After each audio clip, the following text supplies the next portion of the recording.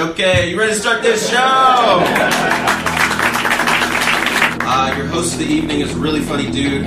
I forgot his last name, but I've seen him before, and he's really funny. Give it up for Mike.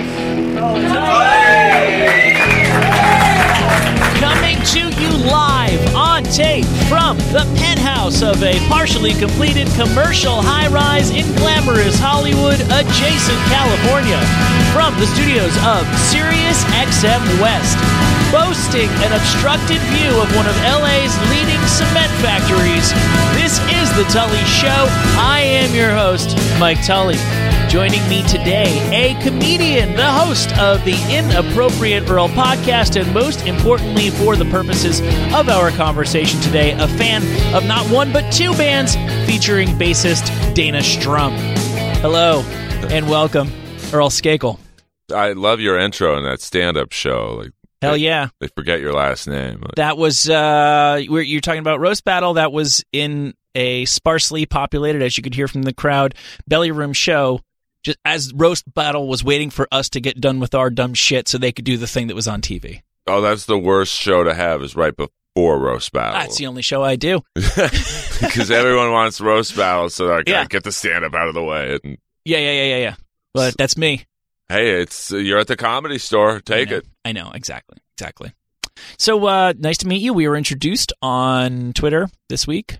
Somebody realized that we have a mutual affinity for hair farmers. I mean, it's a genre of music and a time that we'll never see again. That's for sure. Which some may say is good, given some of the bands we're going to talk about. Mm-hmm. But, I sound like my parents when they would tell me you had to be there when Elvis was doing his thing, but you had to be there on the Strip to appreciate what was going on. Because this is before the internet, so the bands themselves had to hit the Strip and pass out flyers and put them up on poles, and you couldn't do an Instagram post. Hey, Rats at the Whiskey tonight.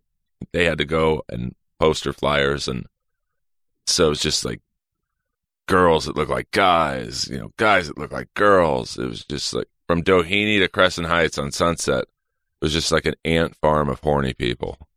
You were there. I was there. Are you older than I realize? I'm 51. Okay. Oh, right. Yeah. So that was prime time. So when I was, where are you from? I'm from LA, born and raised. Oh shit. Okay. So I grew up in Bel Air, and when I tell people that, they're like, "Oh, you're rich," but my Bel Air in the '60s was just a hillside. It was nothing special. It was like Culver City, and that's not a slam on Culver City.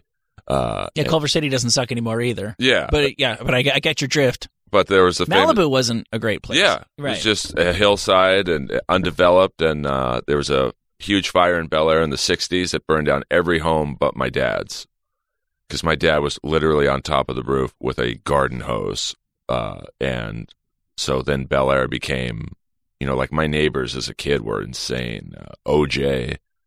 Pre-double murder, and that was the sweet spot for him. Yeah, the 70s OJ was cool. 80s pretty cool. 90s he ran into some problems, and then Kareem Abdul-Jabbar, Will Chamberlain, James Caan. I mean, it was like a 70s icon.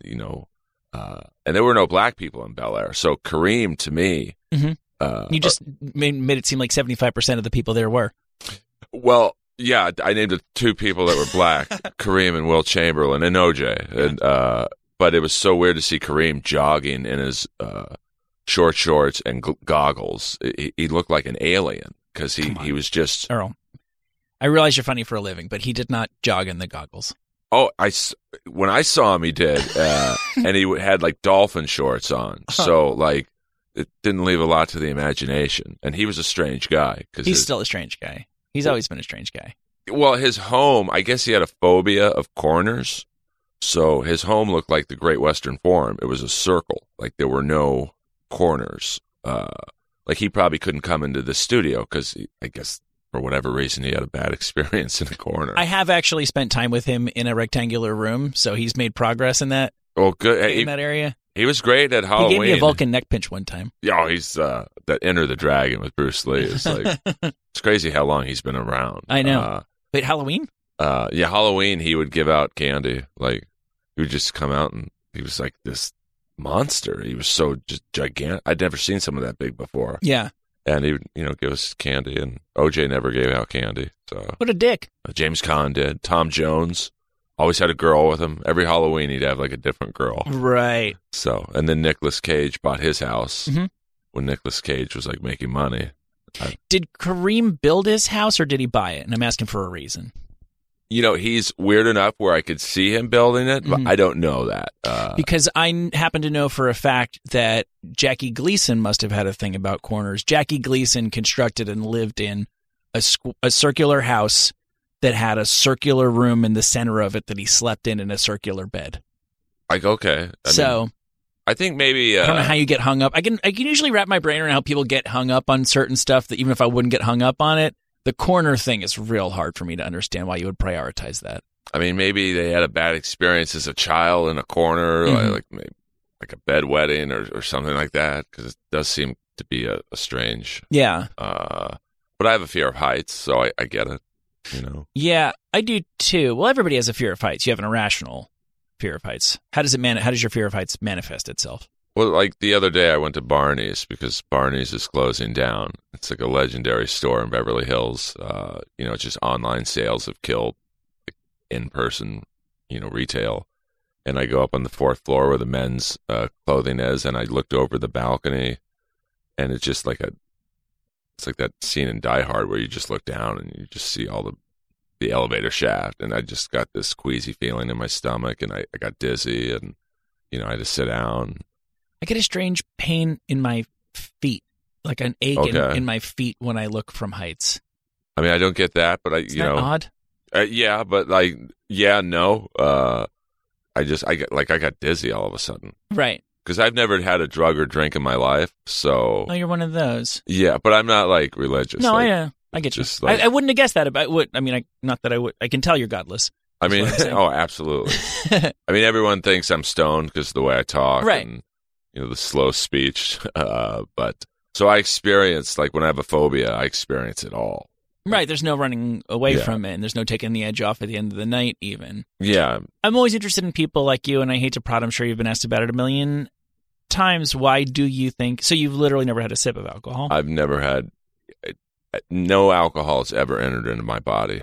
And did you ever come close? And if so, what was the reason why you didn't? Well, my mom bribed me, to be completely honest with you, because I'm the 5th of 5 kids, and great brothers and sisters, but they may have had substance issues. I see. And I think she wanted to try and ensure that I'd be the pure kid. She needed a win. Yeah, and but like my one sister graduated top of her class at Stanford, with John Elway, that class, so I think 83. 83 is when he came out, yeah. And so she was number 1 in her class. But she might have liked to drink or whatever. Work hard and play hard. Yeah, oh, absolutely. Yeah. Like the 80s metal bands that we love. Right. So work hard and play harder. But my mom said, if you don't drink till you're 18, I'll get you the car of your choice. Oh. Within reason. Yeah, right, sure. So she took me the day I turned 18 to, I'll never forget, Ocean Motors on Santa Monica Boulevard. It's a BMW dealership. Mm-hmm. And they just took me into this warehouse of probably 100 BMWs. And the guy looks at me and just goes, pick. You got the Mr. Miyagi Danielson. I mean, it was, I still get giddy about it. It's literally like 35 years ago. And I'll never forget, my mom's hand was shaking, writing the check. She just paid for it in full. And she was too nervous to drive home with me. So she's like, I'll take a cab, you drive home. So, from Santa Monica to Bel Air home, it was, I don't know, maybe 3 or 4 miles. And about halfway through, I started noticing that the back of the car was smoking. And I thought, wow, this is really weird. And so I get home, and the whole car looked like a Kiss concert. It was just, you couldn't see the car. It was just smoke everywhere. And I was like, wow, I think we need to take this car back. And my dad's like, you have the emergency brake on, you idiot. So I drove for like 4 miles pretty fast. Yeah. It was only 4 cylinders, but like, yeah. So. Oh, I've done that. I've actually kind of been disappointed in the emergency brake's inability to stop me, because I always figured that's kind of what it was there for, at least in name. I mean, I think they really work when you reverse, but going in drive, I think you could pretty much power through it. Yeah. Oh, I've done it. I've done all kinds. I didn't drive. I grew up in New Jersey, went to high school in New York, didn't get a driver's license, didn't drive until I moved out here when I was 27. And it's like picking up a language. You kind of need to do it when you're young or else you're never going to really master it. This is what I tell myself. Right. Like I couldn't figure out how to. I remember driving home one time and I had the high beams on. Oh, okay. And I thought that my car was broken and that only the high beams worked. I couldn't figure out how to turn them off, and it didn't occur to me to check the book. So I drove home, I hate to say it, drunk, in the Sunset Hollywood area, alternately with high beams and no lights on. Oh, wow. So as to be inconspicuous. Yeah, that's really conspicuous going like this. But yeah, I've seen so much weird stuff driving around the city late at night that probably wouldn't have. Yeah. Like, oh, this guy's just, having a good time in his car. You've seen this city change a lot. Oh, yeah. I mean, the traffic's... I sound so old. That's what all anybody says when I ever ask people how the city's changed. That's what they bring up. Such a bummer. Well, just getting here was, I live in West Hollywood. It's on paper a 10-minute drive. It'll be 27 minutes. Yeah. Not that that's like a backbreaking drive. No. There's construction they do in the daytime, which I don't really understand why they would do that. I think at 3 a.m, it'd be easier just to do it and not have to deal with traffic. But, just on Santa Monica and La Brea, it's all kinds of craziness. Yeah, you can't go too far without encountering some nonsense around here these days. So how old were you? Like, what's your first hair metal concert that you go to on the Strip?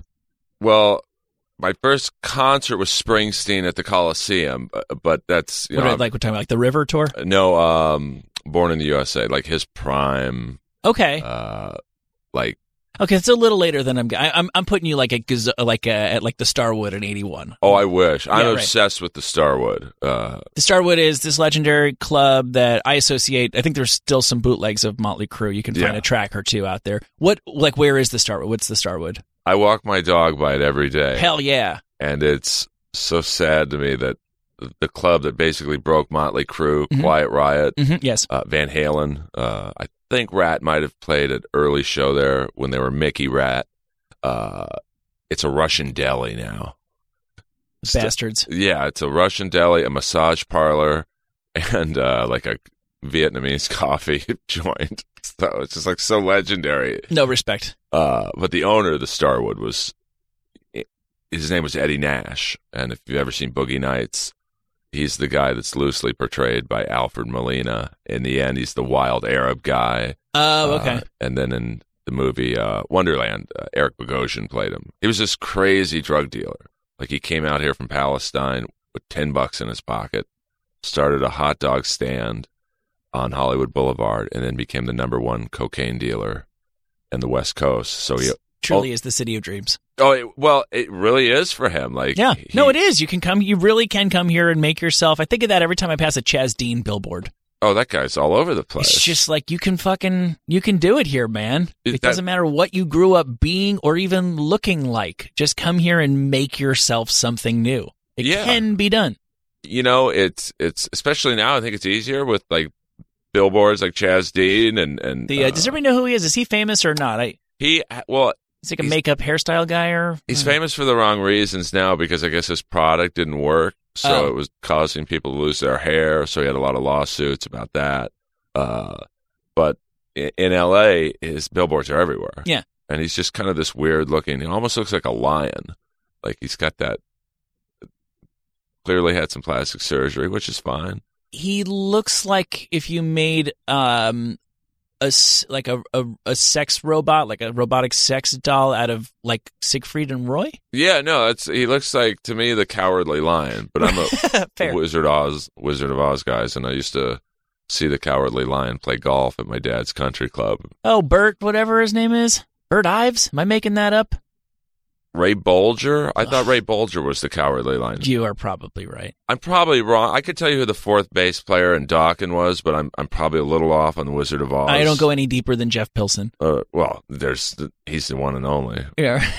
When I met him at the Comedy Store, I've never been so starstruck in my life. I'm like, you were in the Breaking the Chains video. And yeah. He just looks at me like, dude, I don't want to talk about it. It's so funny how the hair metal guys always think that you're like about to pull the rug out on them when you just start talking. With them. Yeah, I get it. Like, it was an era where, Rat and most of their videos look like gay pirates. And, I'm sure that was the style at the time. Well, yeah, they wore women's clothing. Right. So, essentially, because I used to date the manager from Motorhead and the female manager. There's two managers. And so she gave me all these inside scoops of, like, their fashion, and they would just buy women's blouses. And Motorhead? No, she knew all, because she was probably the number one promoter on the Sunset Strip in the 80s. So I'd be like, hey, I want to get that shirt Stephen Pearcy had in that video. And she's like, oh, that's a women's blouse. And he just cut it. So it was like a tutorial dating her. So you had the style, you had the vibe. I did. I was into fashion comedy, but I probably should have been working on my comedy a little more than the fashion. Okay, so how old are you and when do you hit the Strip? I mean, I'm 51, so, born in 68, so, in 86, 85, I was just about to turn 18, so I wasn't allowed into most of the clubs, but any party I had to go to, I had to take Sunset, to go to the Hollywood Hills, so I had to drive through the madness, and it was just, you can't describe it, because there was no internet, there was no Netflix, there was no YouTube, so if you wanted to go out and listen to music, you had to go out. So, the Sunset Strip from, say, Doheny to Crescent Heights, which is about a 3-mile radius in L.A., was just packed every weekend. And even on weekdays, it was crazy. And how long did you stick with it? Oh, I never left it. But, like, I'm a fan. I was following it from afar in New Jersey, but almost most of my favorite bands are the bands who, unfortunately, came after grunge. Yeah, it was tough. I mean, there was definitely the writing on the wall. I think. The writing was blatantly. Even I wasn't that. I mean, I also had Pearl Jam and Nirvana albums. I wasn't a complete idiot. But see, I find it funny that those bands basically killed metal, but they were bands of that genre. Like the guys in Pearl Jam loved Rat. The guys in Alice in Chains were huge Kiss fans. I'm led to believe that they were glammier in earlier incarnations, Alice in Chains. Oh, sure. Even Guns N' Roses, which doesn't get the credit for almost being the first grunge band. They were, if you look at some of the flyers when they played Madame Wong's, which was a Asian club in Santa Monica, they looked like a slightly rougher version of Poison. Yeah, absolutely. Yeah, I tried to drag that out of Bret Michaels, I think, in the studio, sitting right over there, about Slash having auditioned for Poison. I think he may have even been in Poison for like a weekend. That I don't understand why it is so important to Guns N' Roses to deny that they ever liked or participated in the glam metal stuff. To me, Guns N' Roses was so great because they were all the hair metal stuff put together, plus classic rock and punk and country, and anticipating what was to come, the rawness and the realness of it, and getting rid of that the facade of the 80s stuff. And he wouldn't. I was like, Slash liked Poison, right? I mean, he was fucking in Poison for a minute. You can, and Bret Michaels is a politician. He's not going to give you that. Yeah, I mean, I think Bret likes to fancy himself as like the Robert Plant of 80s metal. Well, no, a lot of guys think they're the Robert Plant of 80s metal. What do you mean by that? Well, I think even he kind of runs from the image of some of their videos and their album covers. And, we're a band. And it's like, dude, you guys look like chicks. Like, yes, you're a band. Yeah, I told him he was the second hottest guy in his band. I think I might have masturbated to a 45 single that talked dirty to me. Oh, absolutely. Like that first album cover of Look What the Cat Dragged In, CeCe DeVille looks like Pam Anderson. Yeah.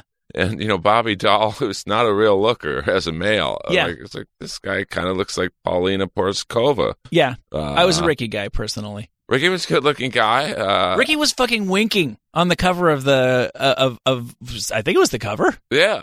Of the album. But then I just think the images don't necessarily hold up. Yeah. So I think they're a little embarrassed by it. But it's like, it was such a great time. Like, yeah.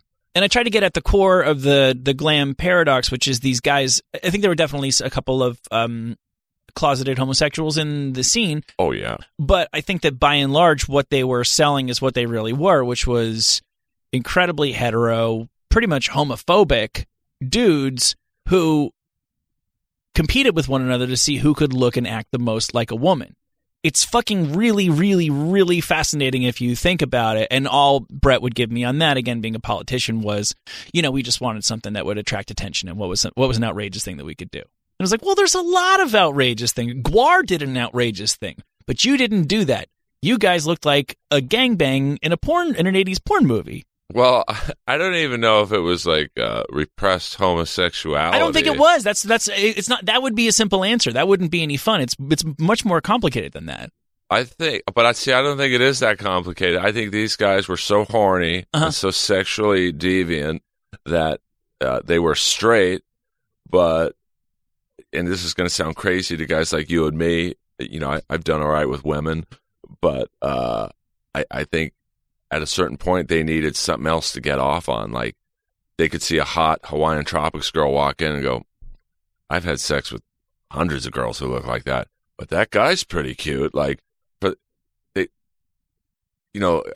women were a gateway drug to dick. Oh, wow.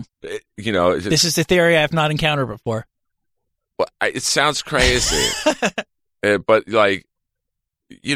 I don't know how many girls I've been with, but I haven't been with enough where I wanted to make the switch to dudes. No, I don't think that that's a real thing. I think maybe it's a real thing unless freebasing's involved. Well, you take a guy. I don't think you can get bored of vaginas. I do think you can freebase enough that you widen your palate. I think you can get bored of women. Like, okay. I'm talking about like David Lee Roth, and this is why I probably haven't made it in comedy yet, because I think about stuff like this. Go for it. David Lee Roth has been getting laid since the early 70s. Yes. Here we are in 2020. He's still getting laid. And I just think Paul Stanley is the same thing. These guys have been with thousands of women. And I think at some point, as you get older, you need something to stimulate you. And you get bored. You think that's why Paul's gay now? Yeah, to be honest with you, here's a guy who has, it's like if you eat hamburger every day for 40 years, you're going to want a hot dog. It's crazy. I can't. Whoa, Jesus. I pulled down the wrong fader. No. Speak of the devil. Now, I find it very interesting. I asked you to tell me some of your favorite 80s hair metal acts. I was very surprised. You're already bopping in your seat to the strains of Lick It Up by Kiss, that Kiss was on the top of your list, and that you specifically wanted to point out that you love 80s Kiss. I always thought that 80s Kiss was sort of like the way super duper hardcore Star Wars fans feel about, maybe not the prequels, but the new ones. Like, I loved the Prime stuff so much that I'm just gleaning what I can from the new stuff. I think that's the perfect analogy. Thank you. And it really is, because like the Vinnie Vincent era of Kiss, most fans do not like. Is Vinnie Vincent on Lick It Up? He wrote Lick It Up. Shout out to Vinnie Vincent, who's now living as a woman. Like, it's Vinnie is. Yeah. Whoa. Okay, hold on.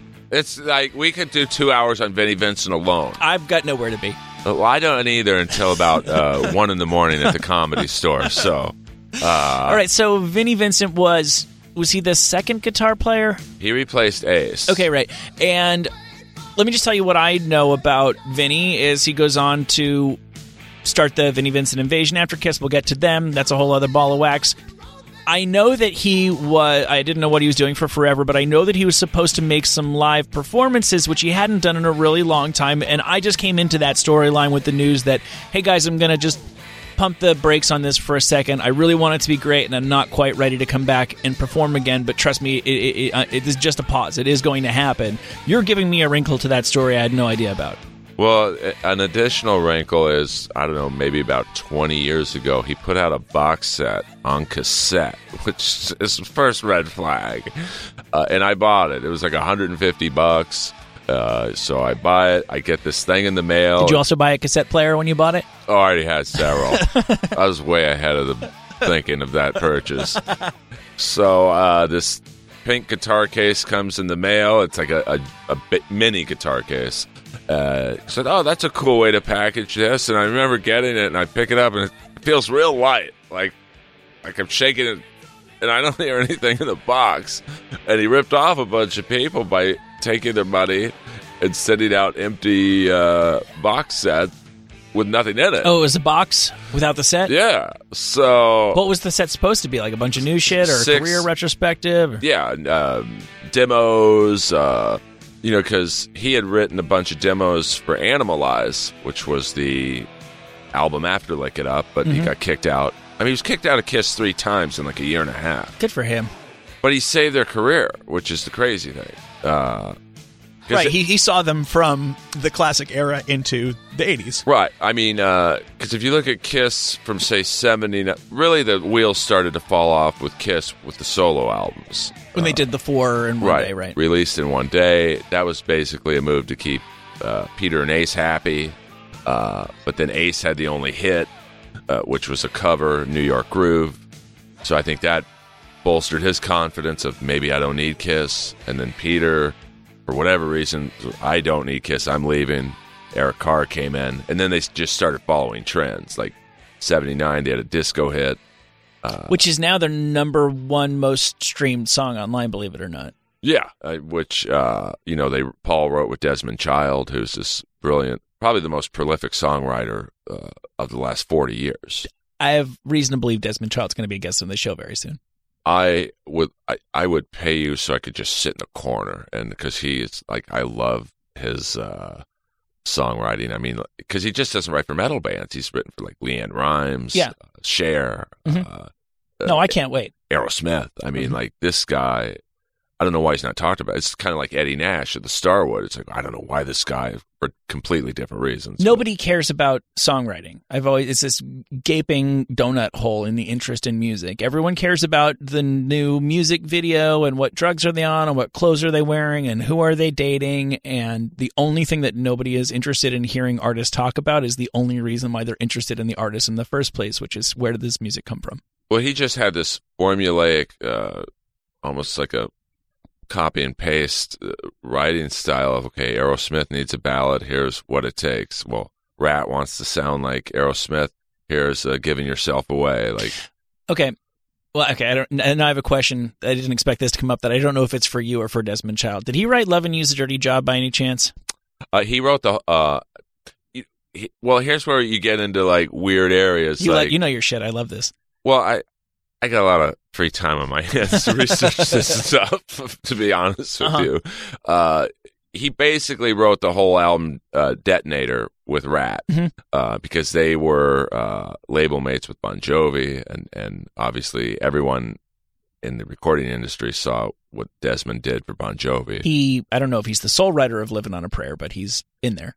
Yeah, I mean, like if you look at, I think Bon Jovi's first album, which it has my favorite song, She Don't Know Me, which was like their first video.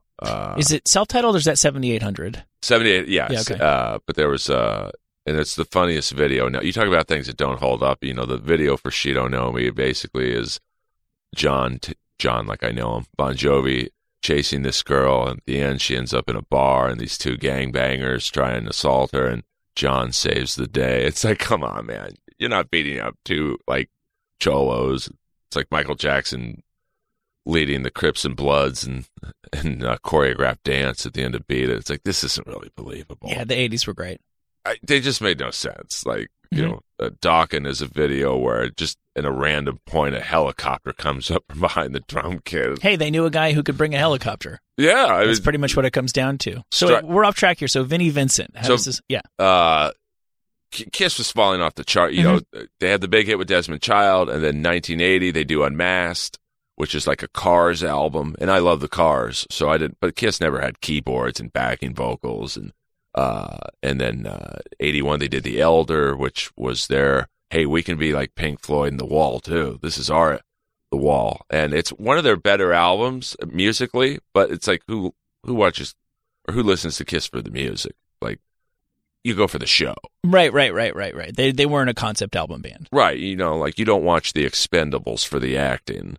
But yeah, I just always felt bad for them because it is a good album, but it didn't work. And then Creatures of the Night was kind of when Vinny came in. You know, Creatures of the Night had like 8 guitar players.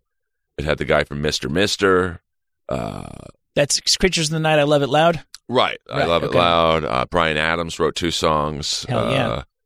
with his songwriting partner right before Heat blew up. So it's just kind of weird to see his name as a songwriter with Kiss. But Kiss was just going down with every album. They're trying everything, but they were still big in like South America.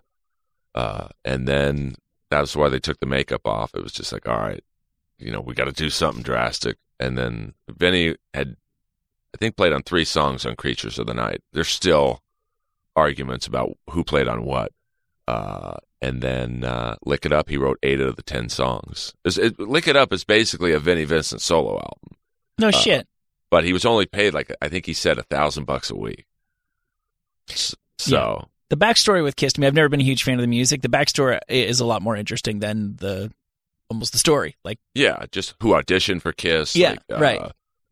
Richie Sambora auditioned for Kiss. I didn't know that. I don't even know how that could have happened. I thought he was with John Bon all the way from back in the Sayreville, New Jersey days. Shows what I know. Well, I think this is when Bon Jovi, a lot of people don't know this, but Bon Jovi was like the rhythm guitar player in Scandal. The Patti Smith band. Right. The Goodbye to You. Right. So I think the song they did before that, I might be wrong on this because I'm delving a little bit out of my area of expertise. I see. I think Scandal had a song called Love's Got a Line on You. And in the video, John Bon Jovi's in it. Oh, no shit. Just as like the loser backup rhythm guy, like he's behind the keyboard player, like he's barely, but you're like, that's Bon Jovi.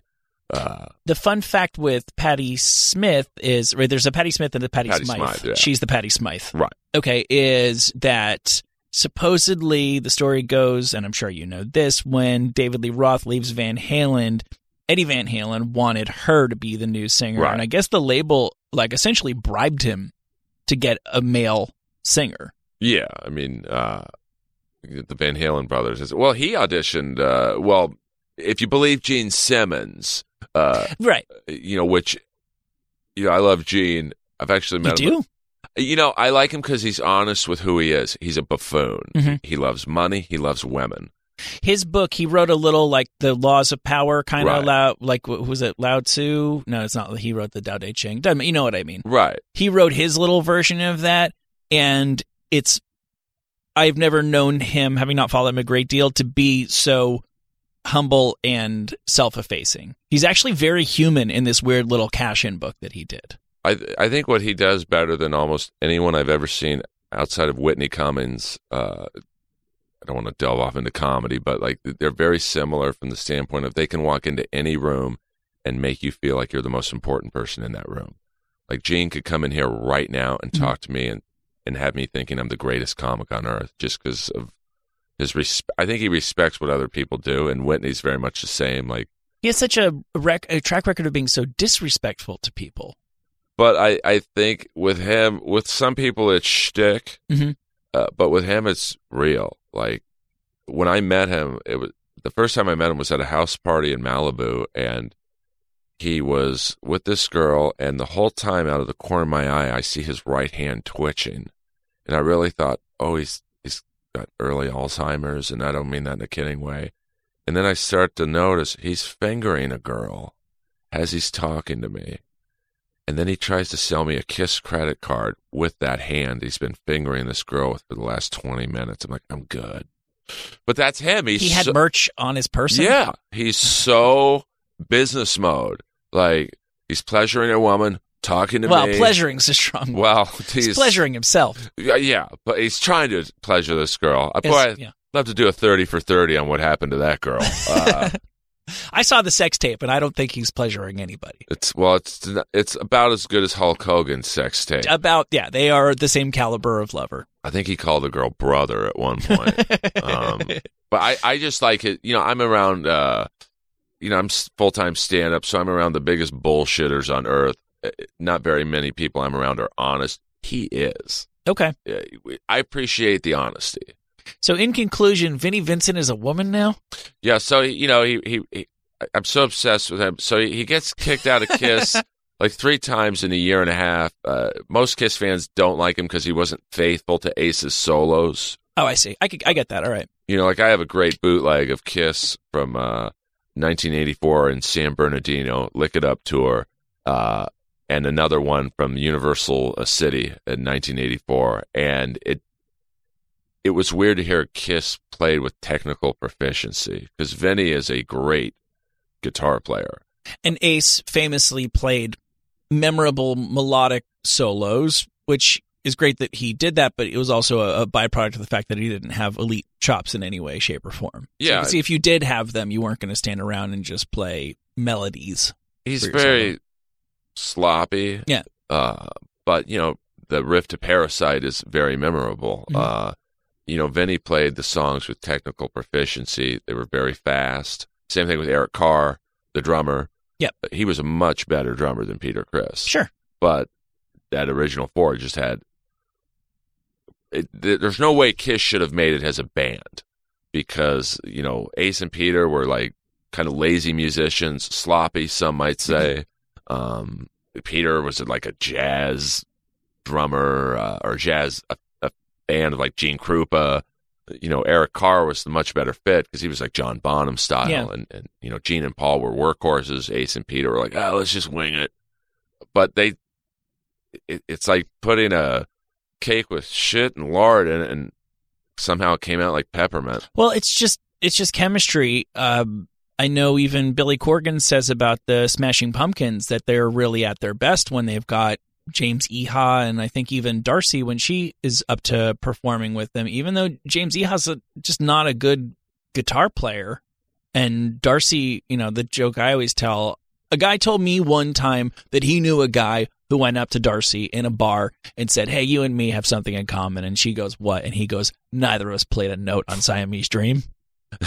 Well, I mean, that's another podcast or radio show about who played on what. Yeah. Right. But it's just this weird thing that sometimes the example that I'll use from our wheelhouse of expertise is, to me, Guns N' Roses never recovered from Matt Sorum replacing Steven Adler, despite the fact that Matt Sorum's a better drummer than Steven Adler. It just wasn't Guns N' Roses anymore.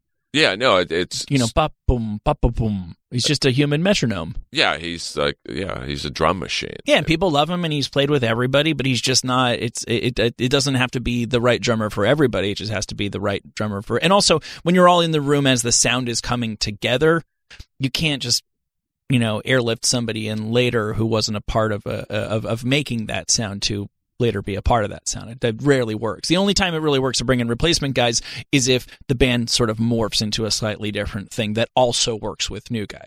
Yeah, I mean, like Frank Ferrer, the drummer in Guns N' Roses now, he's obviously an amazing drummer. Yeah. But he's almost Vinnie Vincenting the Guns N' Roses songs. Like he's playing them in his style. Yeah. And, like I love Slash's solo band. They're called Miles Kennedy and the Conspirators.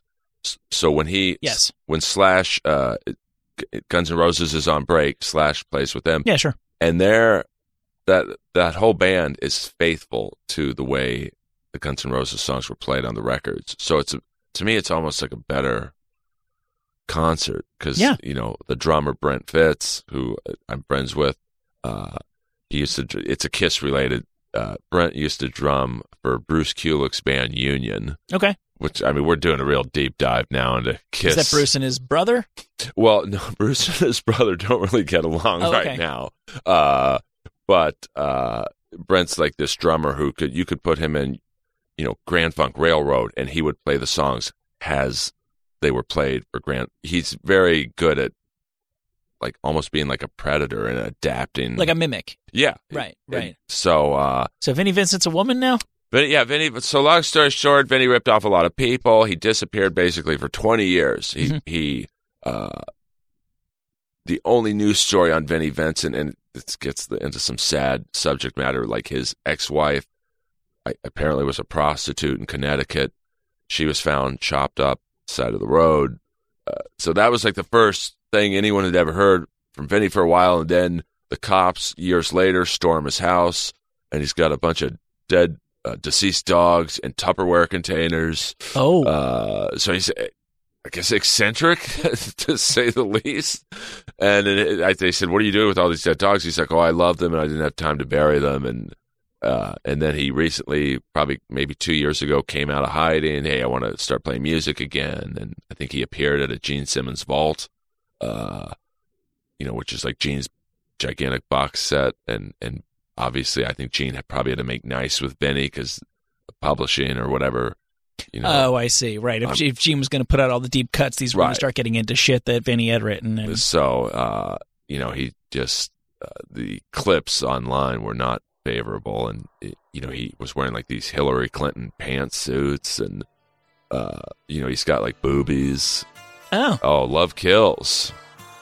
Yeah. I had the greatest experience last year in Nashville, and it has something to do with this song by the Vinnie Vincent Invasion. Yes, with Mark Slaughter, which is crazy because on the first singer of the Vinnie Vincent Invasion was Robert Fleischman. The name does not ring a bell. It should, because he was the first singer in Journey. Oh, okay. He sang on the demos that got them signed, and then it was like, hey, we're going to go Steve Perry. Thanks. It's tough business. It's cold business music. But in the video for Boys Are Gonna Rock, which was, I think, the first Vinnie Vincent Invasion video, it's Robert Fleischman singing, but Mark Slaughter lip syncing. Oh, yeah. Oh, no, right. So, yeah, there's two Vinnie Vincent albums, right? Right. Fleischman's on the first one, but... Right. But Mark Slaughter is in the video? Yeah. Well, he looked the part. Oh, I mean, and then, of course, Vinnie Vincent got kicked out of the Vinnie Vincent Invasion, which is like... Love Kills. This is fucking solid. I don't know if everybody knows this. This was on the soundtrack to Nightmare on Elm Street, I think, 5. It's perfect. In a great video at the end, when during the solo, Vinny puts on the Freddy Krueger glove. Perfect. Love it. This is a good song. See, I have a weird relationship with hair metal because do I like it for nostalgic reasons? Like, duh, of course I do. But because hair metal happened in a cassette era, I didn't get my hands on the music of every band I'd heard of. I was familiar but I knew Slaughter, obviously, and I knew that they'd come from Vinnie Vincent Invasion. I had never heard this. I only got around to listening to this for the first time maybe a year ago. And I'm just like, okay, this is fucking awesome. So it's hard to say it's nostalgia. I guess you could say, well, you're nostalgic for the sound, which makes you more open to enjoying something new performed in the same style. Can't deny that. But I never... Man, he was the worst Robert Plant of all the Robert Plants. Well, that some of the images definitely don't hold up, but like... No, yeah, the videos are laughable. But find an interview of Nikki Sixx being interviewed from the 80s, and he is like... Spinal Tap would struggle to lower themselves to his level of pompous stupidity. Well, I think he's like the B version of Gene Simmons. Oh, for sure he is. Well, and them getting fucking blowing up their no reunion clause and doing it again was just the kissiest kiss. Poor man's Gene Simmons thinks that Nikki Sixx could have ever done. It was perfect. Even that's a copy because, like you said, I went to the Kiss Farewell Tour in '95, and I went to every LA show thinking this is it. Yeah. And now I'm going to see them in March in 2020. Ozzy did the same thing. I think '91 it was No More Tours. I think he's doing No More Tours 2 or 3 now. I don't know if he's going to get there, but Nicky's just kind of following in Gene's footsteps, and but this is if you don't show people this video and you just say listen to this song, the musicianship is good. It's great. But that's the thing is if you show people the video, they're like, oh my god, because then you have Bobby Rock, the drummer, who went on to Nelson after. He's this gigantic, muscle-bound drummer who's a great drummer. Like he is, he's a jazz-influenced drummer, and he's put out all these drum instructional videos. But then you show people a picture of Bobby Rock, it's like, oh. Same thing with Rat. Warren DeMartini is an amazing guitar player. I saw him play a Zappa tribute maybe about a year or two ago, and Zappa music is very complicated music, of course, and he played it perfectly. But then if you were to show people, oh yeah, so my first metal concert was Kiss, Slaughter, and Winger, Long Beach Arena. It's a solid lineup. I mean, Kiss needed Slaughter and Winger on the bill to sell tickets, which is crazy. It's the Hot in the Shade tour, which is the best opening of a show I think I've ever seen. When Kiss, the whole arena goes dark. They had the Sphinx, right? Sphinx, and the mouth opens up, and they had these green lasers, and the whole band has their fists in the air like they're in a lineup, and it's like See, I'm so cheesy. I liked the ballad off of Hot in the Shade. forever. I think that's my favorite 80s Kiss song. You know who wrote it, right? Is it Desmond Child? No, who? Michael Bolton. Yeah, sounds about right. I think I did know that because I had I bought the tablature Right. sheet music so I could try to play it on guitar, and I would read the credits. I was a credit reading kind of kid. Oh yeah, I mean, but that was Kiss chasing trends. Yeah, they needed had the ballad.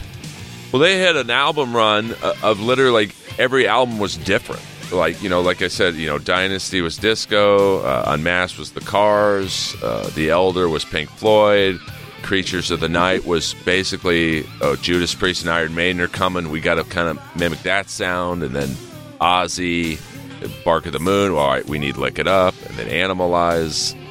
Asylum was. All right, we have to look like Bon Jovi when they ended up looking like B. Arthur. They sure did. Boy. Not a good look. Paul, I always picture Paul looking in the mirror and getting angry at himself for not being a pretty enough girl. Kind of like one of the lesser Heathers. Right. I mean, it was just, that era. Because nobody wanted to be a pretty girl more than Paul did in the 80s. I would say from 86 to 89, it was all about looks. Yeah. So every band was chasing Bon Jovi because he's a great-looking guy. Sebastian Bach is the pinnacle of the entire... The whole project that the whole scene was working on found its final form in Sebastian Bach. He's the best hair metal singer, and he was the hottest chick. Oh, I mean, you look at him in the I Remember You video, and, that's a girl. He's gorgeous. But, you had... maybe the uglier bands like Kiss, and here they've all been laid more than everyone in this building put together. Sure. But, like the Crazy Nights album was them definitely trying to, we have to be Bon Jovi. Yeah, oh yeah. And they hired, this shows you how much they were copycatters. Heart was blowing up at the time. Their comeback, with Alone and These Dreams. And which they deny. I had Ann Wilson on the show. She denies it had anything to do with hair metal. Well, if those are two dudes, they're Nelson. Right. And that's not an insult.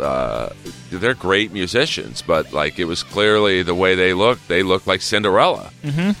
But they had this guy producing named Ron Nevison, who was responsible for Heart's sound at that time, and Kiss was like, that's what we want. And he did Crazy Nights, which the whole album sounds like a Heart Bon Jovi. Of course, Desmond Child was brought in to write a few songs. Yeah, that's exactly where I came in, and maybe it's just that first impressions are hard to overcome, because that's exactly when I got into hair metal, is when they were still shilling Crazy Nights. But I love that album, which most Kiss fans will be like, this is their worst Kiss album by far. No, Brittany Fox, Girls' School. You go so deep that you listen to stuff that even I'm mildly embarrassed by.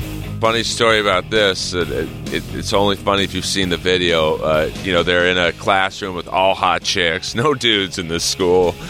And the teacher is like this famous, I'll say LA famous character actress. And I reached out to her to be on my podcast because I want weird guests. Mm-hmm. And I'm like, hey, will you come on my podcast and talk about the Brittany Fox video? And she's like, no, don't contact me again. Really? I thought it'd be a fun interview. You're this very accomplished actress. She's like Broadway trained and all that stuff. How did you get roped into a Brittany Fox video? And she basically was like, I don't want to talk about it. Leave me alone. Yeah. I could see how Brittany Fox would have left a bad taste in somebody's mouth. They were Diet Cinderella. They sure were. But there's a reason, though. Michael Kelly Smith was the original guitar player in Cinderella. Yeah. And he was basically kicked out of the band for being ugly or not good-looking enough. Which could happen in those days. Well, yeah, I mean... No, I've seen that. I've heard that story a million times. I was around bands at the tail end, and guys, it was very looks-oriented. Well, that's why a band like Tesla, although they made it, I don't think they ever fully got what they should have on their talent because they look like an Amber Alert lineup. Poison looked like 4 girls. Cinderella, good-looking band. Def Leppard, relatively good-looking band. Yeah. At least he had the fun jeans with all the razored-up holes in them and stuff, yeah. And the drummer has one arm. I mean, I think it's kind of screwed up. They make him play the maracha on the acoustic song, but, it's, because I saw them in concert recently. Too soon, Earl. Too soon. But yeah, Jeff Keith looked like he wandered off the set of Deliverance. Yeah, and the other 4 weren't exactly lookers. No. So it's just unfortunate. Some of and Brittany Fox was not the best-looking group of guys either. Well, they made it work, at least for this one. They had a run. Believe it or not, we are already out of time. I had a list of your acts to talk through, and I wanted to share some of my own personal favorites. Maybe we'll do this again sometime. I would love to. It's just, you go down a rabbit hole with this music. I know, you do. It's fun to listen to, but it's almost more fun to talk about. I kept going to a guy who cut my hair for several years after it was no longer convenient for me to go to him, just because he told me silly hair metal stories. I get my leather pants made by this guy who made leather. We gotta go save it for next time. Yes. The Inappropriate Earl Con podcast. You're at Earl Skakel. Thanks, buddy. Thank you.